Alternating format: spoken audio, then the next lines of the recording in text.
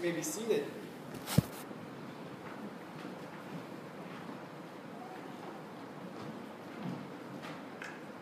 When we had our mission team meeting last month, Brian Davidson asked me about preaching, and specifically preaching on stuff that I wanted to talk about. He's heard me say numerous times that I don't always preach on what I want to, or that I say, I wish I could preach on this. Apparently I use this phrase a lot. I didn't have an answer for him because I don't really know how to answer that question. There are some things that just are not preachable. You may think it would sound interesting for me to preach about religion in Rome during the time of Jesus, but believe me when I tell you, that would make for a great book and not a good sermon.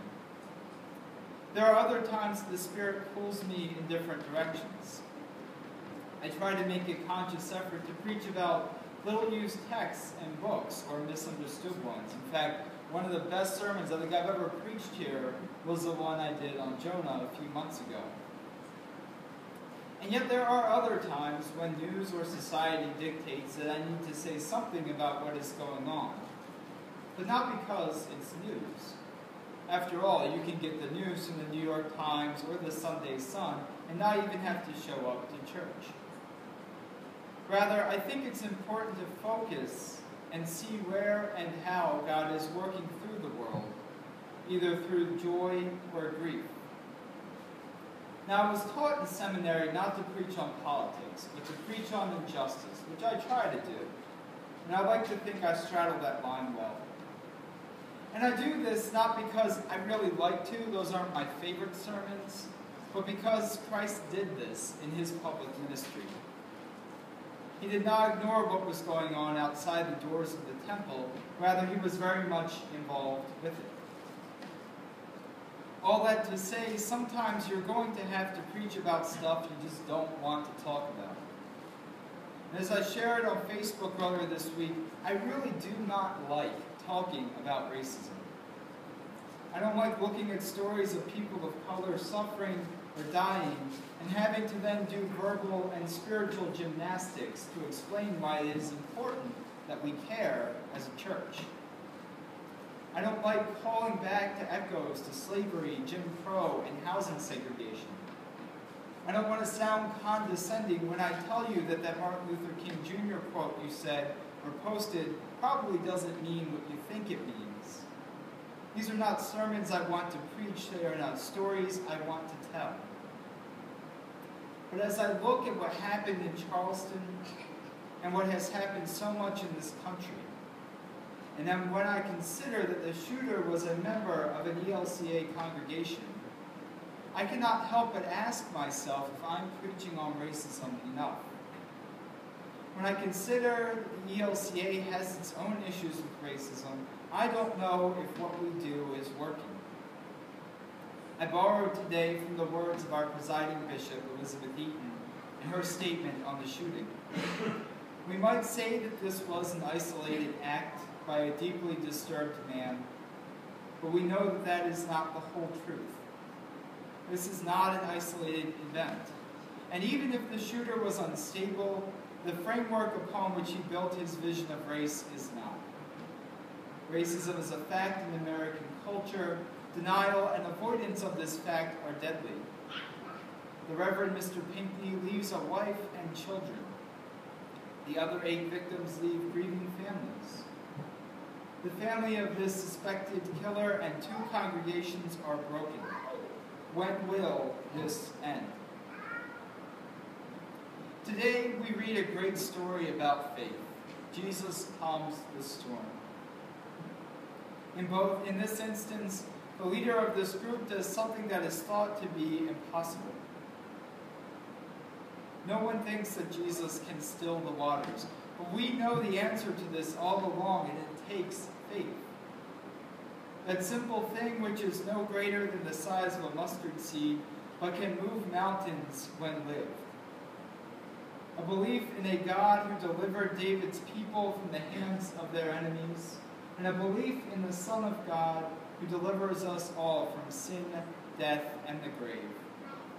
Faith in that God which is of course easier said than done, as this story proves, but faith nevertheless. And so I've been wondering, how do we live that faith against the witness of let me rephrase that. How do we live our faith in a way that witnesses to the stamp of racism on our society that we are called to combat with faith, hope, and love? If God can deliver Israel to freedom, God can deliver our own country from its racial heritage. If God can deliver us from sin, death, and the devil, we too can be delivered. But how do we see this? How do we take that work into our hands? And I feel like this is the same question that's been asked in this worship space after the Zimmerman verdict, after Ferguson, after Tamir Rice, after Freddie Gray, and yet still I do not have an answer. But I believe that it begins with repentance. For as Jesus first preached to the disciples in Mark's Gospel, repent and believe. We can have faith that God will deliver us, but first we must clear ourselves from our sinful burden. It is only in understanding what separates us from the love of God that we can help truly bear that love. In South Africa's Truth and Reconciliation Committee following apartheid, there is a focus on coming together. Rather than punishing their Afrikaner criminals for decades of racist torture and death, there is a simple call to acknowledgement. People were asked just to name their crimes that had been committed by the racist government. Murder here, a kidnapping there. They just wanted their heartache and their pain validated on a legal level. They wanted people to confess what they had done. So it is with us. Our repentance does not have to be teeth gnashing and ashes. Let it begin slowly with simple acknowledgement. That time you said the N-word in private. That time you flew the Confederate flag. That time you looked down on someone for being different. Maybe these sins are between you and God, and maybe you never even considered them sins before this week, when 9 people lay dead at the hands of a white racist while the flag of slavery waved on in the background. I have my own prejudice to deal with. But I know repentance works, and I know it is good for the soul, and most importantly, it is what God calls us to do. It is only in repenting that we can lift up our hands to this awful storm in our country and say, be still. It is only in asking for God's forgiveness and an understanding of how racism works on a deep level that we can calm this storm.